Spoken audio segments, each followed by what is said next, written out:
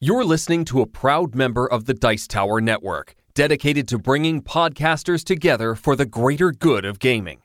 It's sort of like Voltron, but with better lip syncing. Find out more at Dicetowernetwork.com.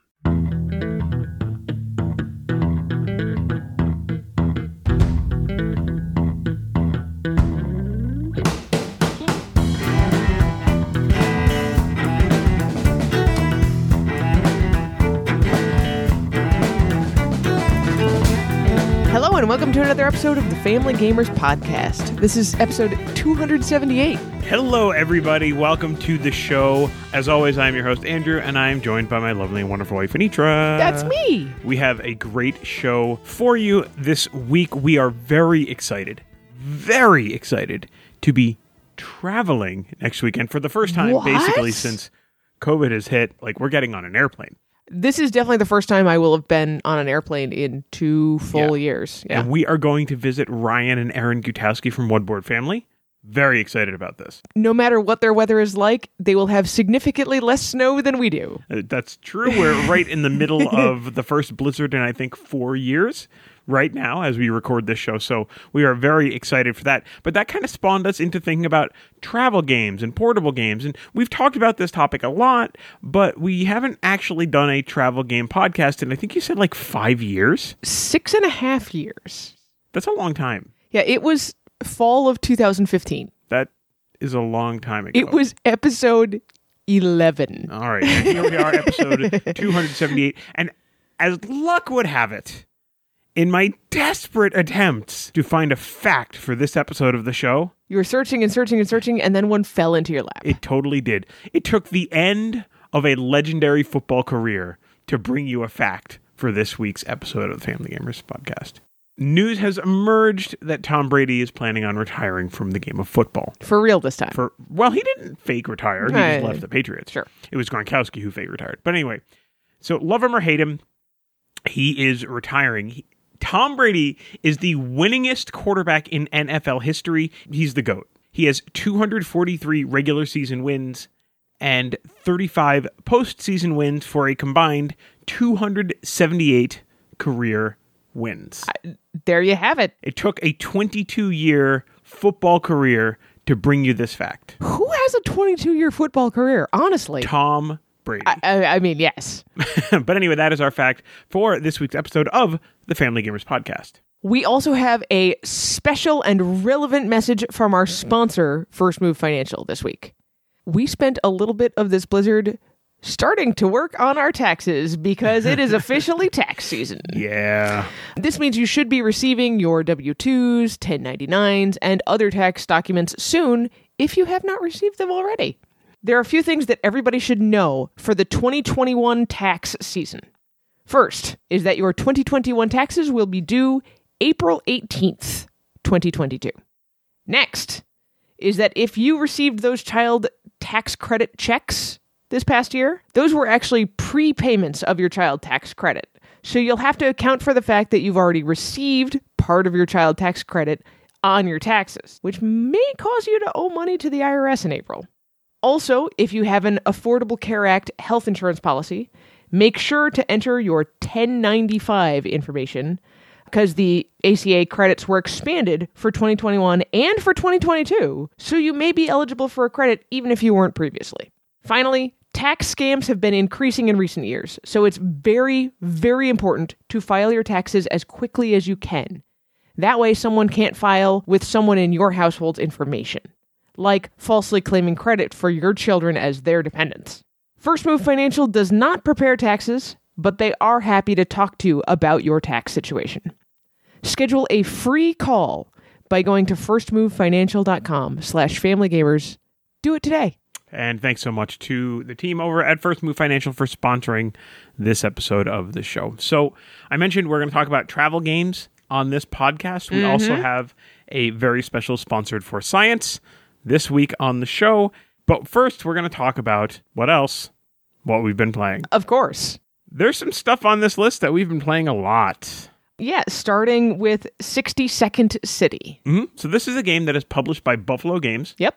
They're kind of a little bit more like a mainstream board game publisher. Definitely the kind of things you find on the shelves at Target, Yep. which is where we found this. That's true. Asher gave it to me for my birthday. Which is so cute. Which was so wonderful. So adorable. Do you want to talk about it? But also, that means I know how much he paid for it because we saw it on the shelves, and then I was like, oh, you're looking for gifts for people. I'm going to walk the other way and meet you at the checkout. Yeah. But it means that I know he paid about $10 for this game. It is well worth your $10. Yes, it is. It's a good game. So 60 Second City was designed by Ken Grohl and Quentin Weir, the same people who designed Happy Salmon and Funky Chicken, Monster Match, and Most Wanted, all of which we've talked about in the past. Once I saw their names on it, I knew this was going to be fast-moving. It says 60 seconds, but, I knew it was going to be a short, fast game. I did not expect the level of strategy packed into 60-second rounds that we got. Mm-hmm. So this is a cooperative tile-laying game, basically. You have 60 seconds to create a city with pretty typical tile-laying style rules of you have to start by the town hall in the center, and you can only put down one tile at a time, and it has to touch at least one edge of some other building, etc., etc., etc. At the end of your 60 seconds, you and your partner look at how many of the goals that are currently laid out you manage to fulfill. And these could be like, make a 10 or more unit thing that has these two kinds of buildings in it, or it can be match this pattern somewhere on the board exactly. On top of that, there's also pollution squares, and new ones come out before each round. And you can even add event cards, which are mostly negative, but a few of them are positive, but they always change up how you're going to have to use your strategy in a particular round. You get 5 rounds. At the end of 5 rounds, if you have cleared out all of the goals, if you've accomplished them all, you win the game.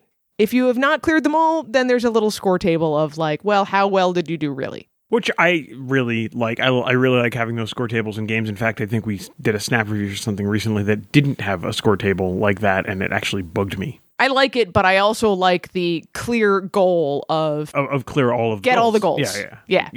So this game, it's interesting because this game kind of like, maybe it's the style, like makes me think of like SimCity or something like that. Like a SimCity 2000 style. Like there's something about it, you know what I mean? Which I like. And I like that this is a game, it's 60 seconds. So you're just grabbing tiles and trying to figure out where to place them. And you cannot get bogged down by analysis paralysis because it's a real-time game. Yes. Which I really, really like about this. And, going into this that, it's not going to be 5 minutes. It's probably going to be like 7 minutes. 8 to 10, maybe. Yeah. But you know that you have a fixed number of rounds. You're going to be getting through this game fairly quickly. There's collaboration and also autonomy at the same time. Mm-hmm.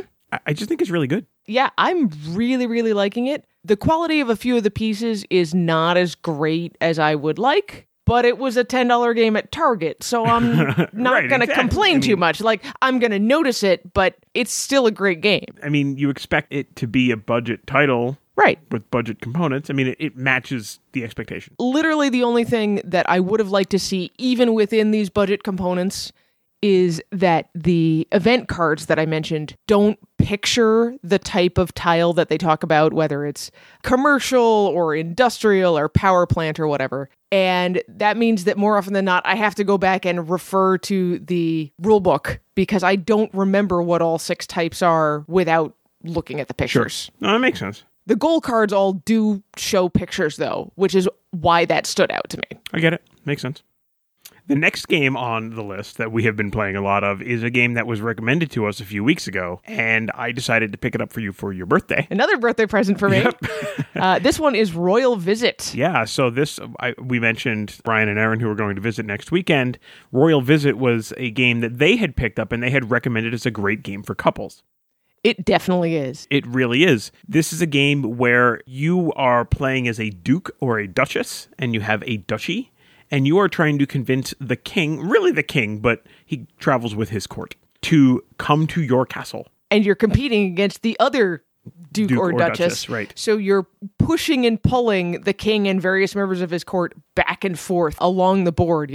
I pull them closer to me, you pull them closer to you. Mm-hmm. Yeah, this is, I mean, if you think of something like the military token in Seven Wonders Duel, where it's constantly going back and forth, or there's a few other games, I think Fight for Olympus has this kind of God favor, a kind of a seesaw kind of mechanic in that. It's very similar to that. It's a card-driven game. There's the king, 2 guards, and then there's a wizard and a jester. And the wizard and the jester kind of have special powers, but the king always has to be between the 2 guards. And so you're constantly playing cards that can move the king, the court, the jester, the wizard, or the guards. And you can play any combination of cards as long as they're all for the same type of character. So like the guard cards are all slightly different, but you can play as many of them as you want as long as you're only playing guard cards. So your goal is to either have enough stuff on your side long enough that this little crown token moves all the way to your castle spot, yeah. Or just any turn where you end the turn and the king is in your castle, you win. Yeah. It's really interesting because there are some cards that can move the little wooden figurines pretty far. And then there's the powers of the jester and the wizard that can also have pretty significant effects pretty quickly. But it doesn't really feel like you're ever truly lost. Yes. Because you don't really know what the other person has in their hand. And so you might be able to find an edge that they can't quite push back against. And that's something that's really, really cool about the game. Well, but, there's so many of these games, and we even talked about this with, I think we talked about it with Chai, which we're going to talk about next. You can get into a situation where you constantly feel like you are one step behind throughout an entire game. Yes. Right. And that's true. And you don't get that way with Royal Visit. With this game. And I think that's great. But what I mean in saying something that they can't counter right now, the big thing with Royal Visit is that you can play as many cards as you want as long as they're all the same kind of card. They're all guard cards or they're all gesture cards. And then you refill your hand. So if you have a handful of cards and you're like, it's not great, but I can play out 5 wizard cards and move the wizard from being all the way over on your side to somewhere on my side. Maybe that's in and of itself not super helpful, except now I have drawn almost an entire hand of new cards and I can do new things. Yeah, the first couple times we played this, you beat me, and I think a big part of my strategy that hadn't yet developed was the idea that no, it's actually kind of worth it to spend out your cards so you can get fresh stuff that might be more effective for you. So you don't necessarily you don't generally want to stuck. save cards. Yeah. And in fact, there are times when you play the game with the Wizard's Power, for example, where you don't get to swap out cards. And it's definitely a downer to the Wizard's ability that you don't get new cards in your hand. So the game's incredibly simple. It's probably, I don't know, 50 cards in the deck or so, and 5 tokens and a little rollout cloth board. It's great. I guess 6 tokens. It's going to be on our list for travel games. And that is Royal Visit from Yellow. And it wasn't expensive either. It was like $20 or $25. Yeah. As you mentioned, the next game on our list is Chai. We are getting ready to review this. So expect to see something soon. Probably next week. But we played a little bit more, you and me. I also tried out one of the 3 solo modes. This game has 3 solo modes. If you really love the game, that's worth it. Otherwise, I've said this before. Not every game needs to have all of the different kinds of modes.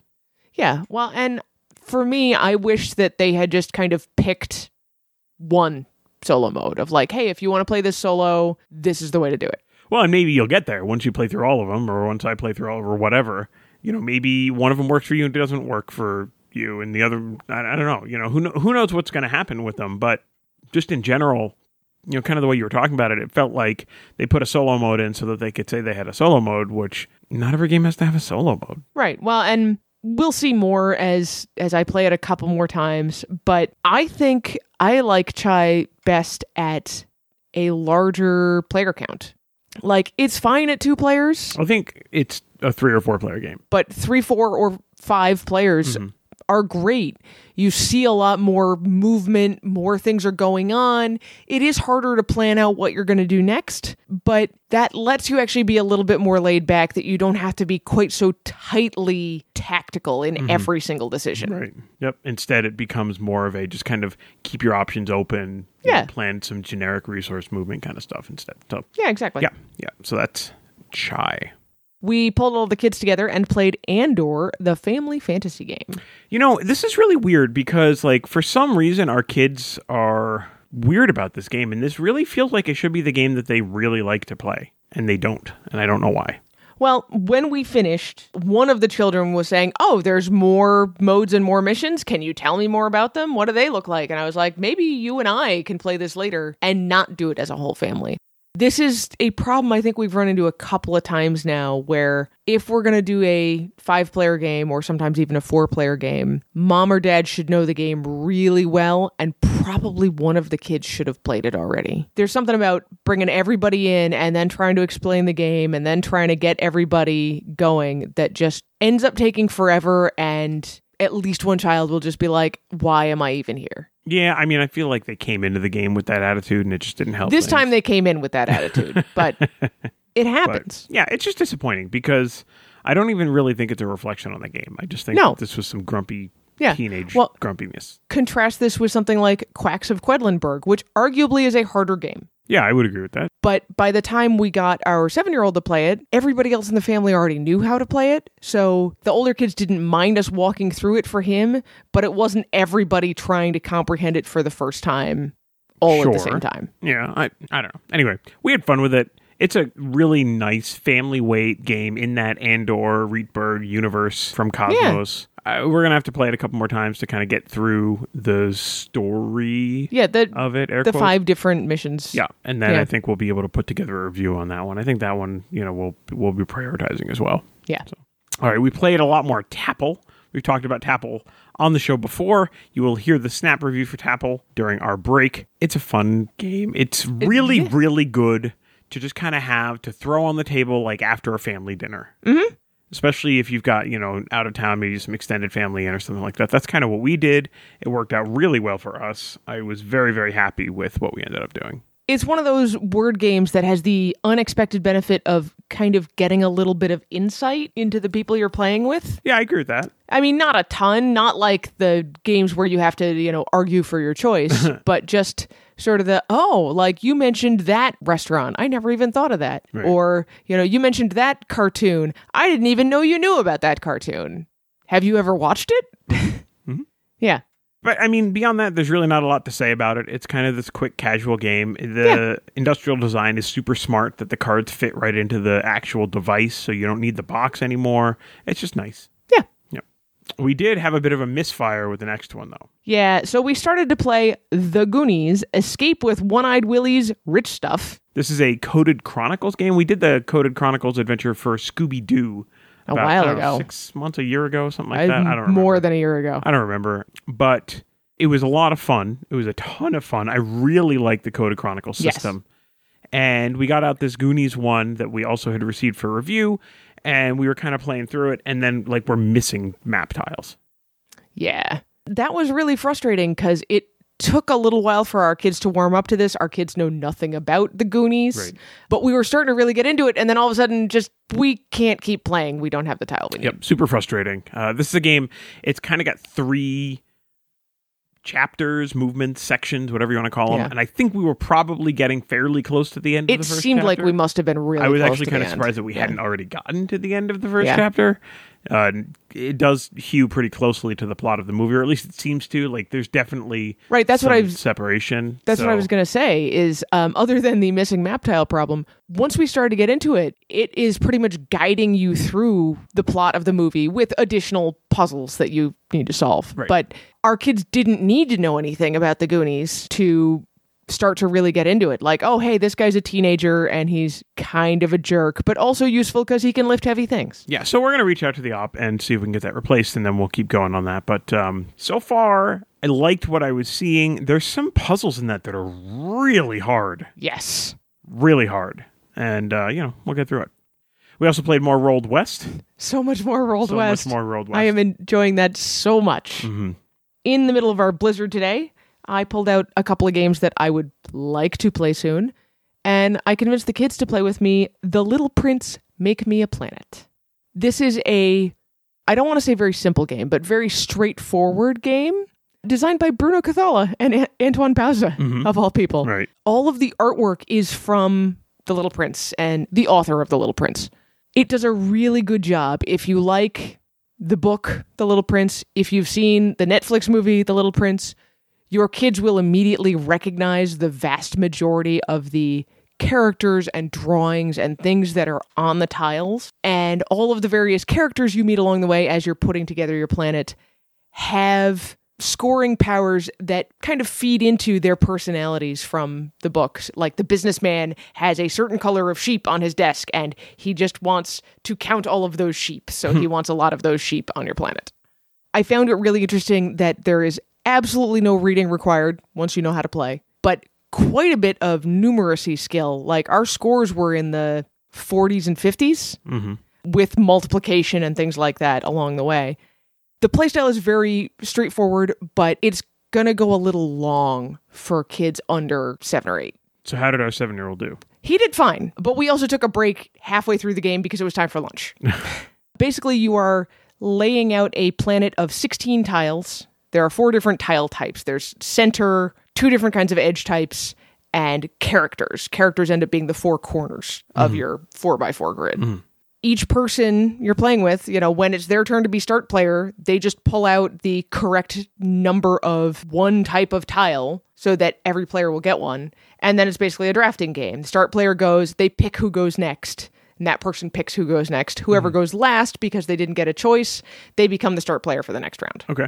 So there's 16 rounds of this very simple tile drafting. And you're always trying to, balance all of the various ways you could possibly get points and the ways that you will definitely lose points, like baobab trees. If you have too many of them, they flip tiles over and then those tiles just become blank and you get nothing. Overall, it fit with the Little Prince theme really, really well. And it's definitely doable for non-reading children as long as they have a decently long attention span. They can play a half-hour game.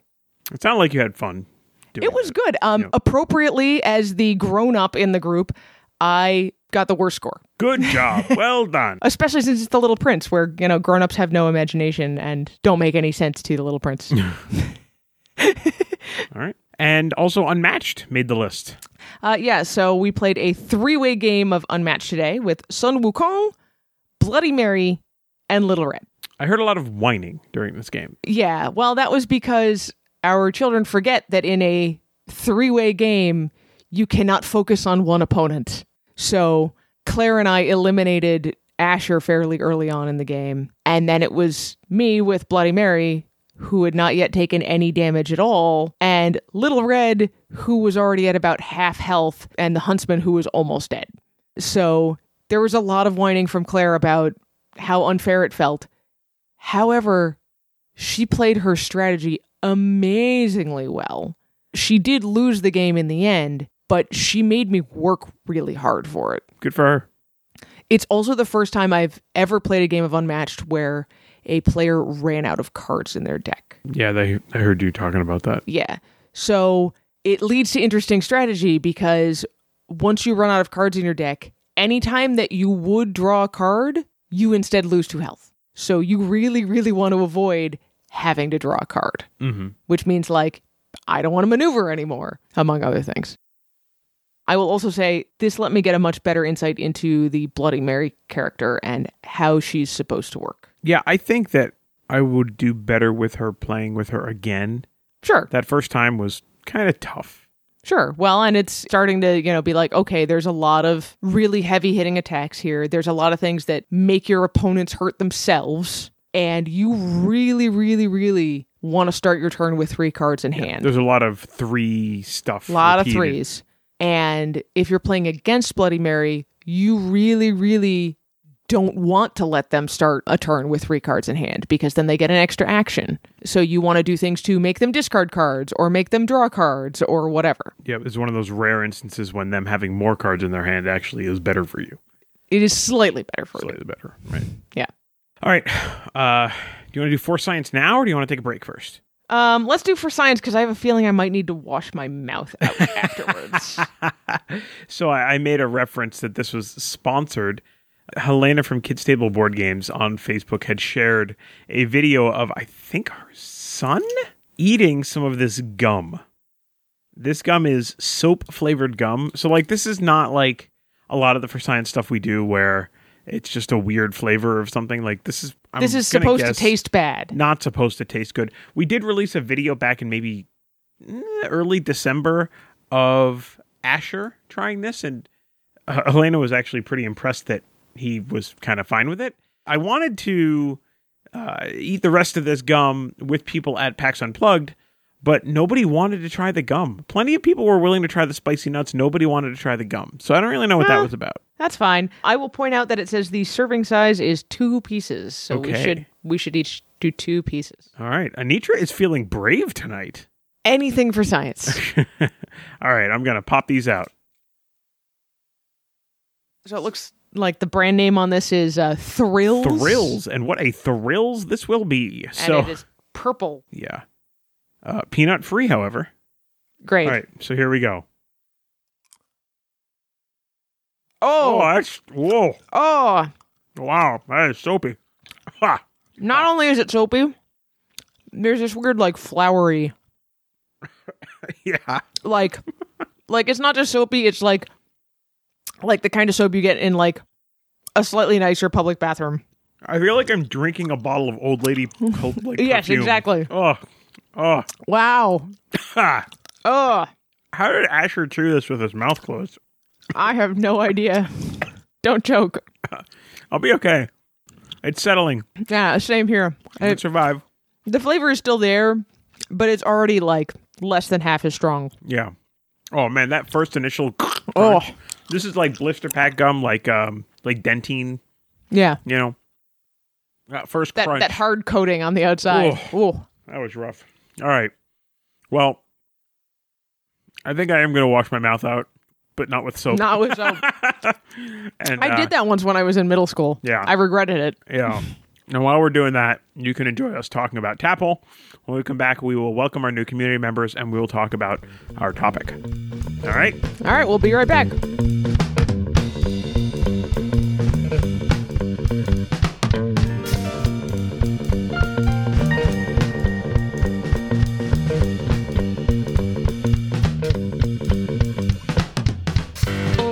Quick, what's a restaurant that starts with T? How about a country that starts with W? Is this a Facebook data mining thing? No, it's a snap review for Tapple. Tapple is a category word game for up to 8 players ages 8 plus from the op. So let's talk about the art in Tapple. Yeah, let's. At first glance, there's not a ton of art here. I mean, it's 20 letter buttons arranged in a circle with a central buzzer button, and there's cards with some text. But the device with the buttons and the timer is clever and really intuitive.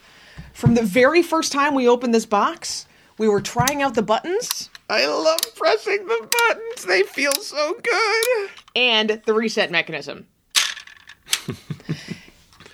In another really bit of clever design, the cards are stored in a compartment that's part of the device.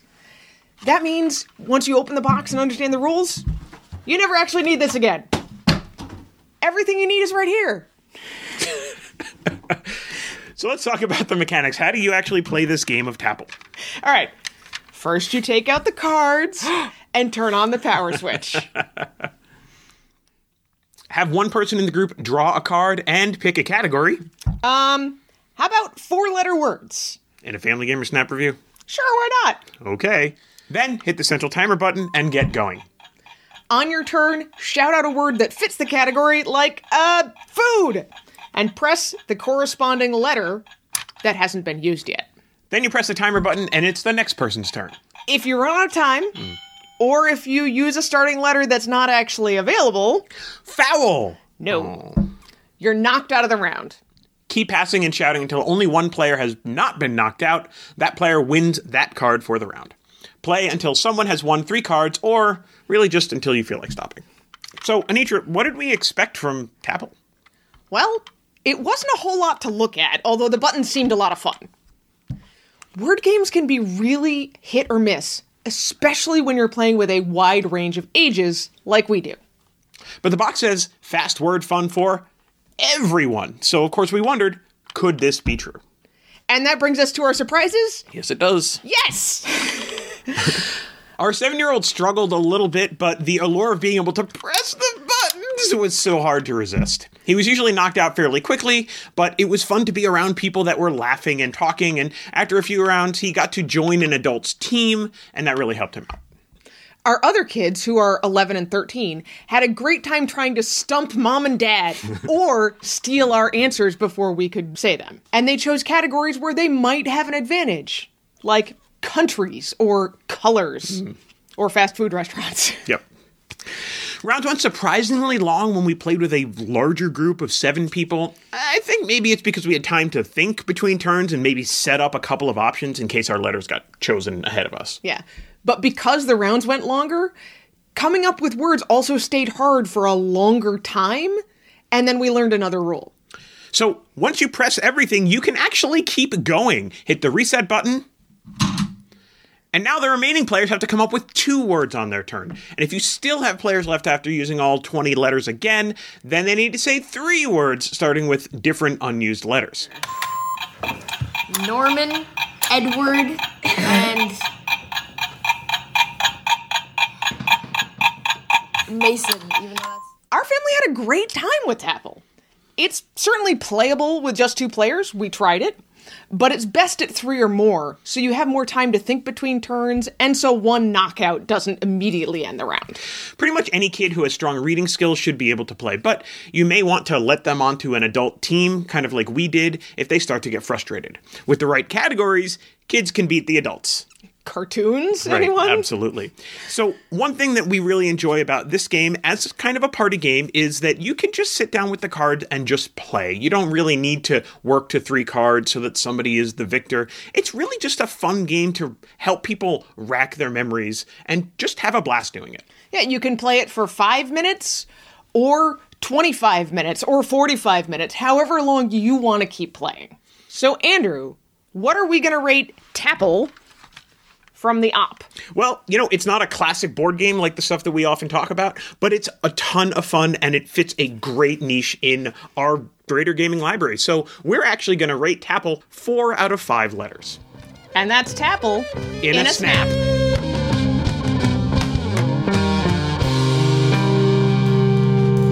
And we're back. Before we talk about our topic of traveling with games, let's welcome our new community members this week. Yeah, let's do that. Some of these are people that we have known for a very long time, but they have finally gotten their act together and joined the community. Like Jeremy Howard. Welcome, Jeremy, to the Family Gamers community. Welcome to Shane. Welcome to Nathaniel. Welcome to Jen, who we have known for a very long time. Like 20 years. Pretty close to that now, yeah. Crazy. And welcome to Jennifer. So welcome to our new members. There is a post welcoming you to the Family Gamers community. If you have not seen that, but you're listening to this, please head over there and say hello. Don't forget, you can always go to our Facebook community by going to thefamilygamers.com/community to talk about all things family gaming. And now on to the topic. And now, back to the program. As we mentioned, we talk about travel games on a fairly regular basis, or games that are suitable for travel. Well, I mean, it's kind of a component of everyday life, right? Yeah. You need to go places and bring games with you. I had a period of time that I only played solo games that were good for traveling because I sat in a pickup line in a car every day for half an hour. I'm sorry. I am glad those days are behind me. But it's been over 6 years since we last talked specifically about traveling with games, what makes games good for travel. Yeah, and some of this is also going to be kind of strategies around traveling with games. And so, Yes. There may be games that maybe the box that they're in doesn't really seem like it's terribly conducive to travel, but there's things that you can do to make it a less horrible experience. Yeah. So let's start with what makes a good travel game. Number 1, a small box. Yes. This is pretty much universal. Just as important as a small box, a small footprint, meaning it doesn't take up a lot of room while you play it. As previously mentioned, Sprawlopolis is a wallet game, but you can't play it when you're traveling. Right. And remember, now we're talking specifically about games to play while you are traveling, not necessarily games to take with you on vacation. Right. And so a lot of this is going to depend on what kind of traveling you're doing. Our family most often takes road trips, so that would be games to play in a car. But this week, you and I are going to be on an airplane. That's slightly different kinds of games. Yes, it is. You might also be traveling by bus or train or in somebody else's car. I don't know. Well, or, you're planning games for your kids to play while you're driving somewhere, right? Right, so that's exactly. in somebody else's car kind of thing. So small is always good. Both doesn't take up a lot of room in your, say, carry-on luggage on the airplane, but also a small footprint, so you can play it on an airplane tray table or whatever. I have an 8.5 by 11 tray that we have used while traveling for small card games and things like that, to have a play surface that's bigger than a single card. Yeah, that's going to be hard for an airplane. I suppose you could fit something like that in a carry-on, but you have to really be planning that well. Yeah, that would be that one in there. That would be more for car travel, to give yourself a flat surface with a lip so things can't slide off it. So another thing that we've talked about, especially when we talk about things like restaurant games, is that you want to think about games that don't have too many pieces or small pieces. Because especially if you're on like an airplane, you have this small tray table, and if something falls off that tray table, like, you don't have a lot of mobility, especially if you're sitting like in a middle seat, like, that's awful, and it's really hard. Yeah. Like, that piece might be gone for good. So you kind of want to avoid games with too many of those kinds of things. Yeah. In them. So a borderline example here would be several years ago we reviewed The Stars Align. We successfully played it on an airplane tray table, although it was a tight fit. Mm-hmm. But the main play pieces in The Stars Align are very lightweight, fairly small wooden stars. The problem with that game was actually just because they were so lightweight. Right.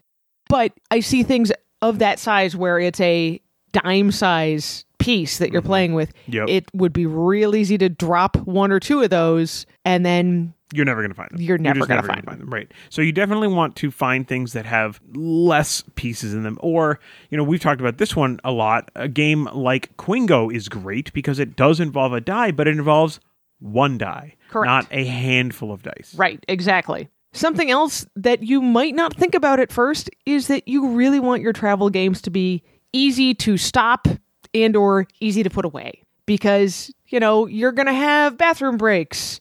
If you're riding a bus, you might have transfers where you need to get off the bus, get on another bus. Airplane turbulence, where things are starting to bump around. If any of those things happen, you don't want it to be a situation where you're like, oh, but there's the cards and there's the pieces and these are yours and these are mine and, they were all arranged and no. Mm-mm. Yeah, it's not going to happen. Or at least if it is, this is going to be a game that doesn't really require like hidden stuff because Right, that's another take great a picture example. of a board like one of the examples because we've been playing it a lot and it really does fit this bill well is Royal Visit. You could take a picture of the Royal Visit seesaw board And then just set it up and again then set later. it up again, and that's fine. That's easy to do. Sure. And there's only going to be two hands involved and a deck of cards, so that's really easy to quickly toss the wooden pieces in something, wrap it up, and move on. Right? Just stick the whole thing in a That's Ziploc easy. baggie or Yep. something, yeah. Yep.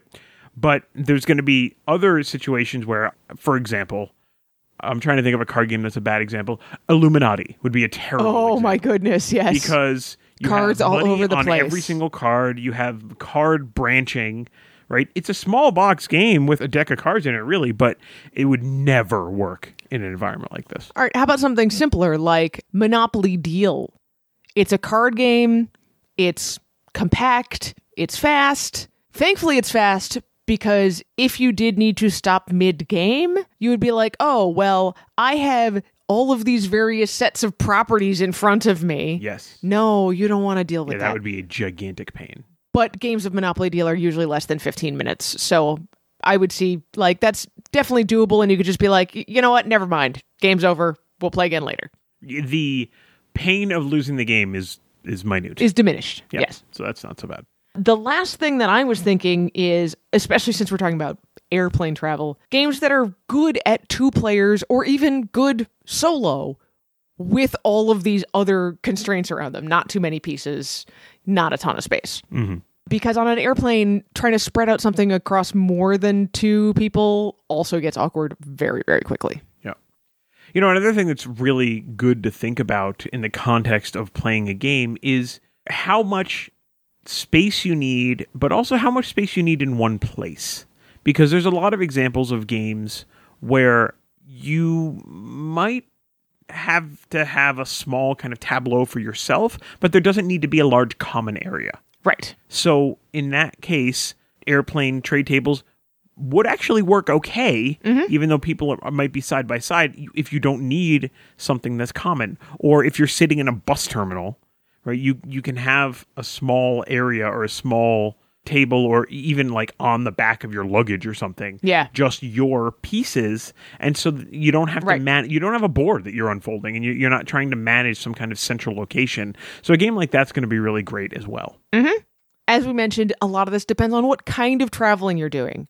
Car travel, or something where you are waiting in lines like Disney World, which is a type of travel, is great for trivia games or the shouting kind of party games like Tapple. That would be fine as a car game. As long as the driver's okay with it. Yes, as long as the driver's okay with it. The driver might even participate, but probably not hitting the buttons, letting somebody else hit the buttons for them.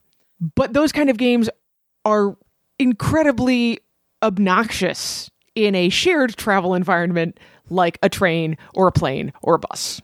So don't do it. So these are some ideas of just kind of general concepts to keep in mind when thinking about the games in your library and what games might fit if you are trying to bring some stuff along for your next trip. We have selected some games out of our library that we think would fit fairly well or have fit well in the past. Yep. Some of these are going to be games that you're going to recognize. And there's lots and lots more. This is just kind of what we've come up with right now. And I would say at least 3 or 4 of these are coming on an airplane with us this week. Right. So the first one, we already mentioned it multiple times this show. It is, in fact, Royal Visit. Yeah. So it's not that there's no hidden information in this game, because you have your hand of cards. And that's hidden information. But the board is small. Not only that, it's not really a board. It is a rollout fabric mat. So this is not something that takes up a lot of space. Yeah, the tricky part about Royal Visit is going to be that the board piece itself is longer than an airplane tray table.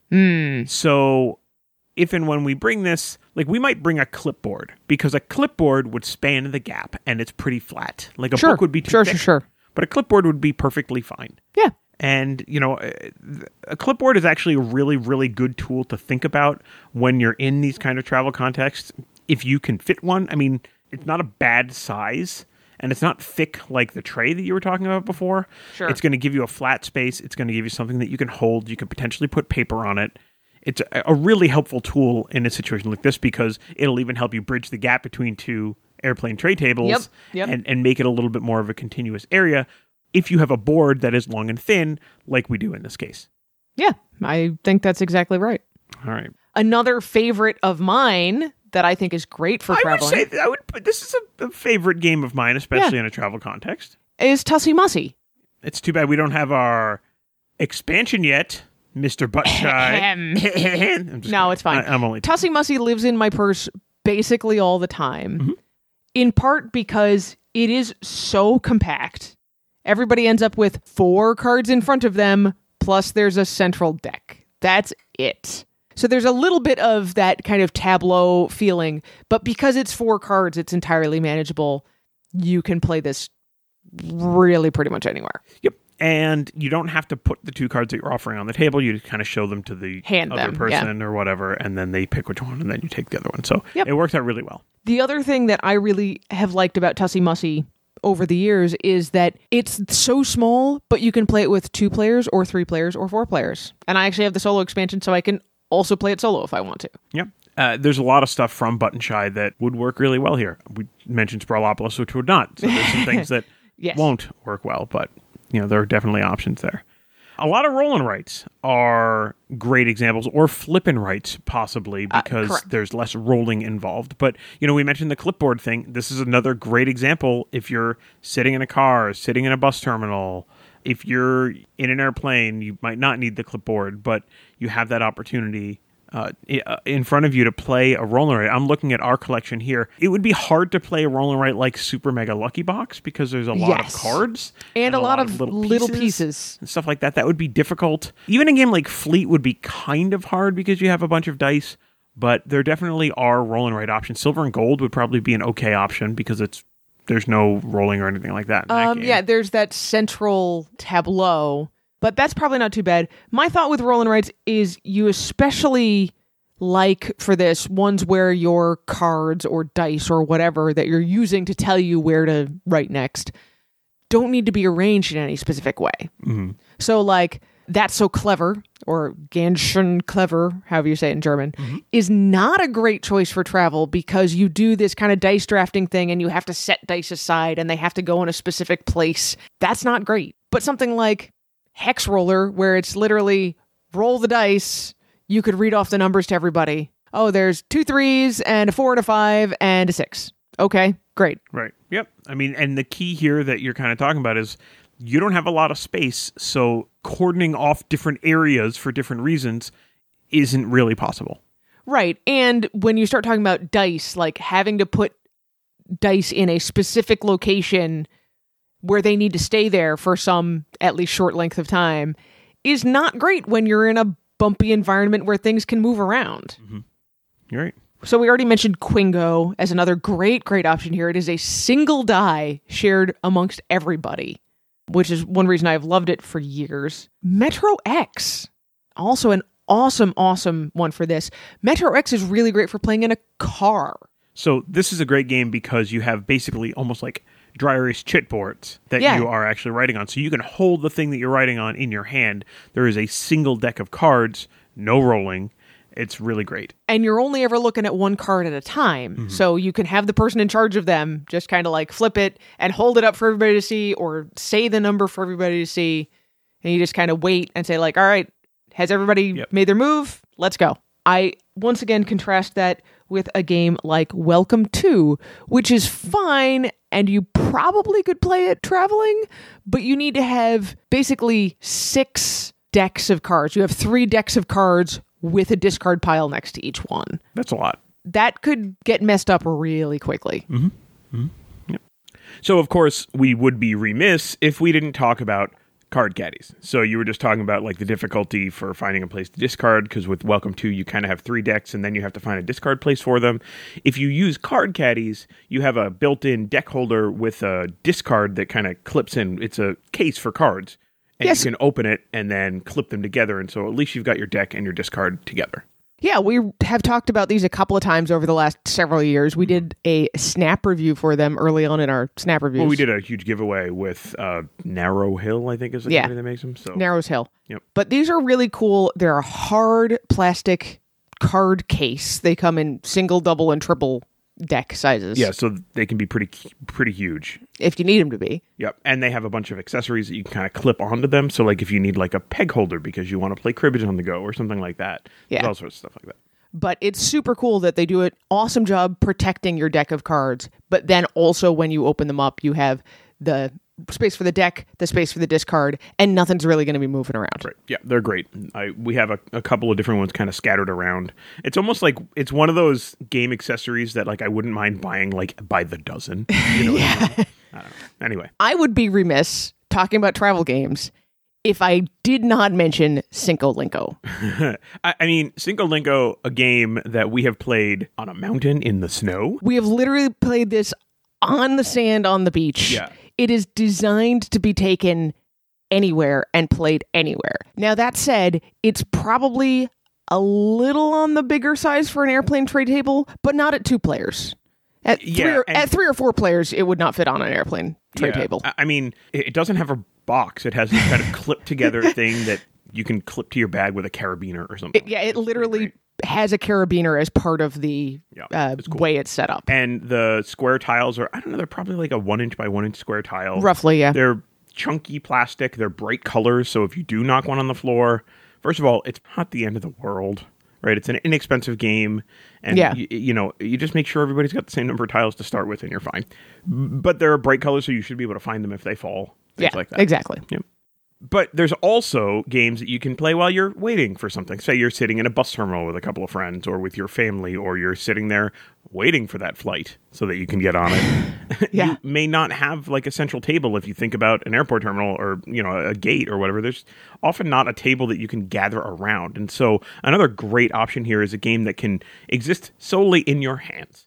And for us, we really enjoy Get the MacGuffin for this. Yeah, this is another one that tends to live in my purse a lot of the time, in part because it goes up to some ridiculous number of players, 12 people or something like that. There's a couple of add-ons which just kind of add more cards in the same vein with the same weird humor. Yes.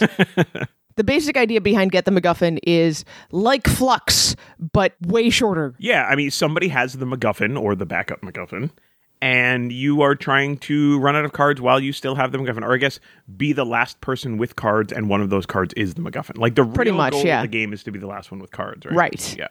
But the MacGuffin allows you to do things like pick it up and put it down to Right. kind of block your turn. And so even within the rules for Get the MacGuffin, they mention if you don't have a table to play around to set your cards down on, hold your played objects face out in your hand so everybody can see them. Everybody can see them. And that's just the difference between, your hand and then the objects, which would just be in a different part of your hand. Right. Just a couple more. This next one is a game that I am going to say has a technically perfect travel implementation. I mean, it's not like it's a travel version of a game. It's like the whole game, but like the execution, chef's kiss. Yes. And that is Tiny Ninjas. This is amazing. So we played and reviewed Tiny Ninjas Heroes fairly recently. That one is okay for traveling. So remember how we talked about Chai before and we were like, not every game needs to have a solo mode? Right. Not every game needs to have like all these different kind of things. Like the thing about Tiny Ninjas that was so good was its portability, and then Tiny Ninjas Heroes like stepped away from that. And you can't. I mean, that's its calling card, and it actually, I think, detracted from the Heroes experience, but that should not detract from Tiny Ninjas.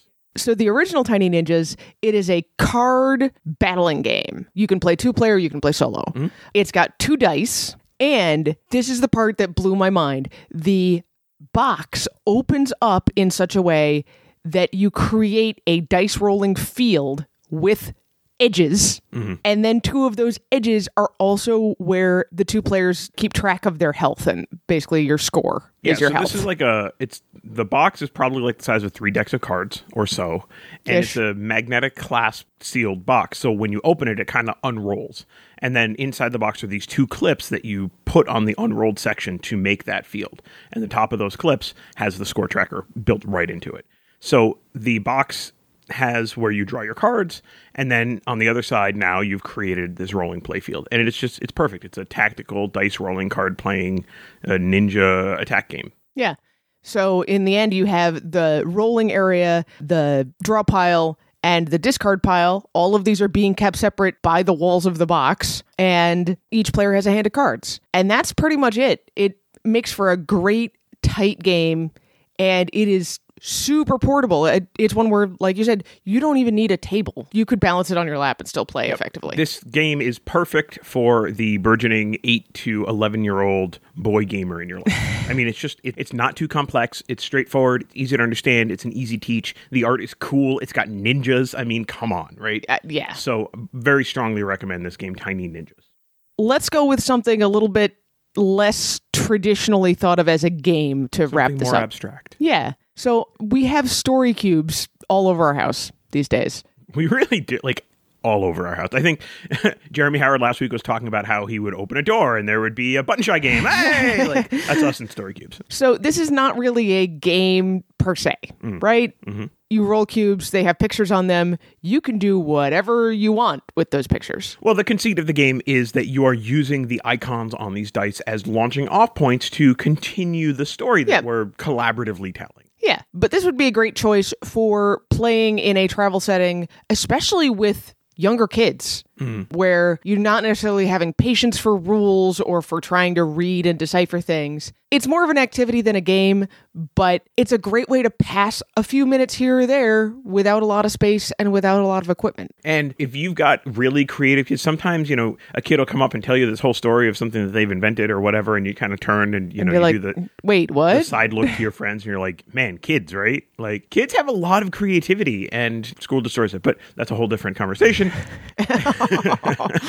This is a way to really encourage that creativity and cultivate that creativity. And there's so many branded story cubes at this point that, I mean, you really can do anything. I think we've got Batman. Did we get the Doctor Who ones? I feel like we talked about it. We did not get the We did Doctor not Who get the ones. Doctor Who ones. There's Adventure Time story cubes. I think there's SpongeBob story. Like, there's tons of them. And then they have, obviously, like, the noun ones and the action ones and the fantasy ones and et cetera, et cetera, et cetera.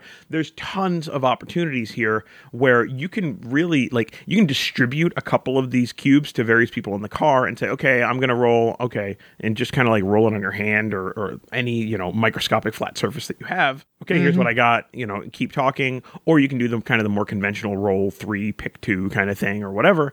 They're so flexible. And, you know, this whole game kind of exists in your mind. It's fun. Yeah. The last one that I'm going to mention is something that we really like a lot, which is unlock boxes. Yeah, I'm not sure how I feel about trying to play these while traveling. I think it's fine. I can see it being technically possible. I don't think it's that... Well, okay, so here's the thing. Number one, I didn't say exit boxes. Exit boxes require extra tools, and, you know, you got to cut stuff up and things like that, and you need a little bit of space. With the unlock boxes, if you don't spread out, like, hint cards or anything like that, there's really not that much. All right, fair. You're usually only looking at a few cards at a time. Yeah, sure. And those cards can be in someone's hand. You know, I mean, if you normally do an unlock box with 5 people, then, you know, you might have to kind of move around to collaborate on clues. But, like, if you're a couple and you do unlock boxes, like, you can do that on a tray table. There's really no reason why you can't. Or All 2 right. tray tables because there's 2 of you. So, you know, it's just another thing that if you're going to be on an airplane for 3 hours, bang out an unlock box. Why not? All right. We've got 6. That could We be should fun. probably get through them. So that's just one more option. And it makes me think of one last thing that I know we've talked about before, which is the use of electronic board games or board game replacements, board game implementations. That's Sure, probably like the best way to put iPad it. pass and play kind of stuff. Yeah. And that's a great way to play your favorite board games, including the longer, more complex board games, even while you're traveling. All right, so that's going to be pretty much it for us on this topic of travel games, but there are a million games out there, and we would love to hear some of the games that you take with you when you're traveling or to play in the car or something like that. We didn't even actually get into some games that we have that are explicitly designed for this purpose, like Cow, Tiger, Santa Claus, which is a great travel game where the whole goal is that you're taking cards out of this deck and you're trying to find things to look for out the window, like cows or tigers or maybe Santa Claus or pumpkins or jack-o'-lanterns, which is easy at one point in the year and hard anyway. Like Santa Claus. Yeah. Obviously, that's not going to work in an airplane. It better not work in an airplane. If it does, you or the pilot are doing something wrong. Very wrong. All right. But we would love to hear from you if you have thoughts on games that you really enjoy in this kind of travel context, this travel idea. And there's lots of different ways that you can get a hold of us to tell us about them. I think personally that a great place to chat about these kinds of games is the Family Gamers community. And you can get there by going to thefamilygamers.com/community, like I mentioned before. Or facebook.com/groups/FamilyGamersAA. That's AA for Andrew and Anitra. Or you can just search for groups on Facebook and search for the Family Gamers community. You'll find it. Yeah, speaking of which, you can find us on other social media too, not just Facebook. Social media. Also Twitter, Instagram, TikTok, at Family Gamers AA. On Instagram and TikTok today, I think I will be putting up a little teaser for today's review of Groundhog Day, the game. I think I heard you taking this video and I laughed a lot. Yes. All right. You can, in fact, check out our Snap reviews on our YouTube channel, which is... YouTube.com/TheFamilyGamers. It works, folks. Yay! Kids, whatever. All right. You can always email us, Andrew at thefamilygamers.com. Anitra at thefamilygamers.com. Check out our Family Gamers and Play Games with Your Kids merchandise, t-shirts, hoodies, and more at thefamilygamers.com/merch. Please don't forget to subscribe to the show if you like it. Tell your friends about the podcast, maybe even if you didn't like it. And leave us a review at Apple Podcast or wherever fine podcasts are sold. Yes, you can purchase our free. podcast for $0 at Amazon Music, TuneIn, Stitcher, all the places on the internet. As always, The Family Gamers is sponsored by First Move Financial. Go to firstmovefinancial.com/familygamers to learn how the team at First Move Financial can help you pile up the victory points. And that first call is free, guys. Thanks so much to First Move once again. So, next week we have a very special podcast planned for you. We will be traveling, but we are going to bring you Beyond Board Games with a podcaster and YouTuber and influencer that I have been following for 15 years. Well over a decade. Yeah, Yes. I didn't have children when I started following this guy. Ooh, boy. So I was totally geeked to be able to interview him and talk about what he does in a family context. It was You a lot kept the of fun. fanboying to a minimum. I tried. I squealed only a few times. But anyway, that's going to be coming next week. I don't want to tell you who it is. It's fine. Yeah. And I hope that you will enjoy that. We will be traveling. Check out our socials. I'm sure there will be pictures of the four of us having fun, probably playing a lot of games. Maybe. Yeah. All right. So until next week, everybody. Play games with your kids.